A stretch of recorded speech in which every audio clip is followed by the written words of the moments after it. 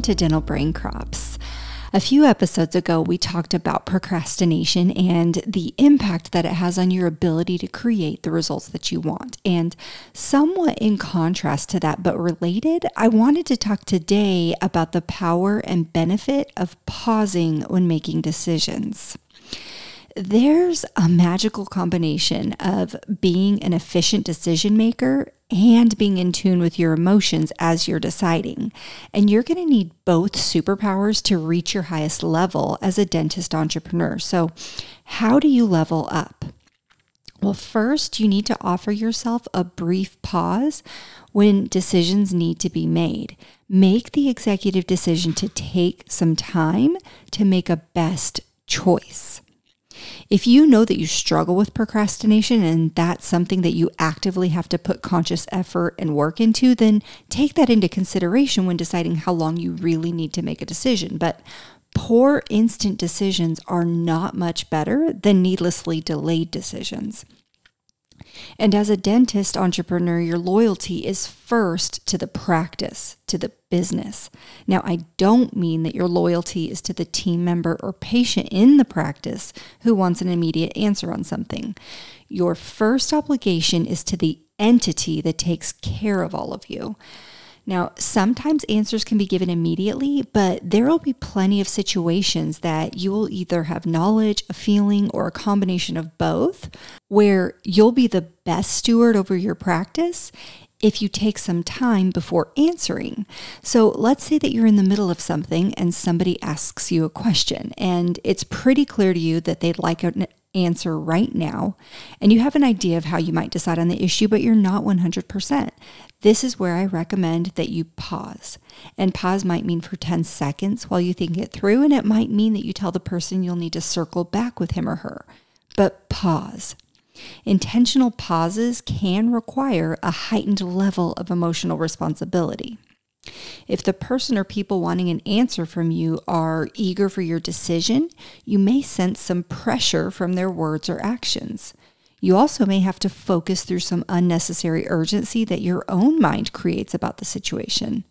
But when time or additional information is needed to make a best decision, it is your job as a leader to manage your thoughts, manage your emotions, accept that other people may not agree with you, and pause anyway. This one simple act does a couple of things for you. Most importantly, you're respecting yourself as a leader. You're setting yourself up to make the best decision by removing the urgency to decide immediately. And I'm a big fan of making good, swift decisions, but notice that I said good first. And the more decisions you make as an owner, the more efficient you'll become at making them. But as you're developing into your role, give yourself the opportunity to figure it out, even if that means giving an answer later this afternoon rather than this morning. No matter how long you've been in dentistry and no matter how long you've been in an ownership role, there are some things that are going to take a little thought or little preparation before acting on. The business is counting on you to know when you can decide immediately and when you need to take a minute. Second, and this is where tapping into your feelings can act as valuable clues for you, you're allowing yourself the opportunity when you pause to hone in on your thoughts and feelings about the request or question. I was coaching someone recently who said that he was frustrated because from his perspective, one of his team members seems to make unexpected requests and demands and wants immediate answers to them. One of the examples he shared was that the team member came to him during her lunch and said that her friend working at another location was offered a certain incentive, and she would enjoy that incentive and wanted to know if they could start implementing it too. She went on to say that the other location might be having an opening soon and that she was considering applying for it. Okay, so not unheard of, right? Somebody asks for something that they want. From his perspective, there was a hint of threatening to leave if she didn't get what she wanted, so he took note of that, and it seemed clear that an immediate or near immediate agreement to put the incentive in place was her goal. And if you haven't been faced with something similar yet, I'm a little shocked, but you will soon have a team member who wants something, or have a patient who wants something, or neighbor or family member or someone. And I hope you'll tune in and identify what you're feeling. Further into my conversation with that doctor, he identified that he was feeling uncomfortable with his team member's request. And as we talked further, and I asked exactly what feeling he had when he thought about implementing the incentive, he said that it felt irresponsible. He said that last quarter he had put in place a different incentive, and without revoking that one, the one that he'd put in place, which he liked and the other team members seemed to be motivated by, that this additional perk would be in excess of the budget. And yet, although he knew that there was something else in place and he was leaning towards, for now, the answer being no, he felt a high level of stress in relation to someone else's desire for an immediate answer. Now, these types of things can be really tricky, especially if you're not onto your own brain. Your brain is wired to identify threats and danger. It laser focuses in on things that might be in those categories. So especially with the way things have been for the last year and a half with locating and retaining team members, it's understandable why this doctor was aware of and concerned about any threat of losing this person, right?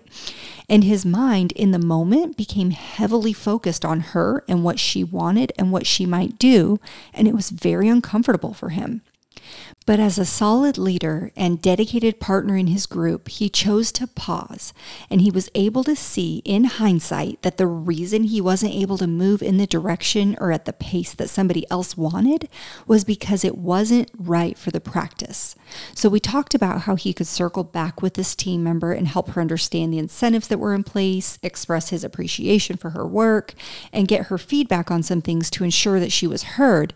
And certainly we want our teams to be motivated and thriving, but that's really only ever going to be possible if you're really clear, consistent, and making responsible decisions as a leader. And for you to do that, you'll need to be willing to pause, uncover what you're feeling and why, and make the best decision for your practice after you've had time to think. That's all for today. I appreciate you joining me for today's episode. Be sure to rate, review, and subscribe to the show, and visit dentallife.coach for access to additional coaching tools, as well as more episodes to help you create the dental life you truly desire.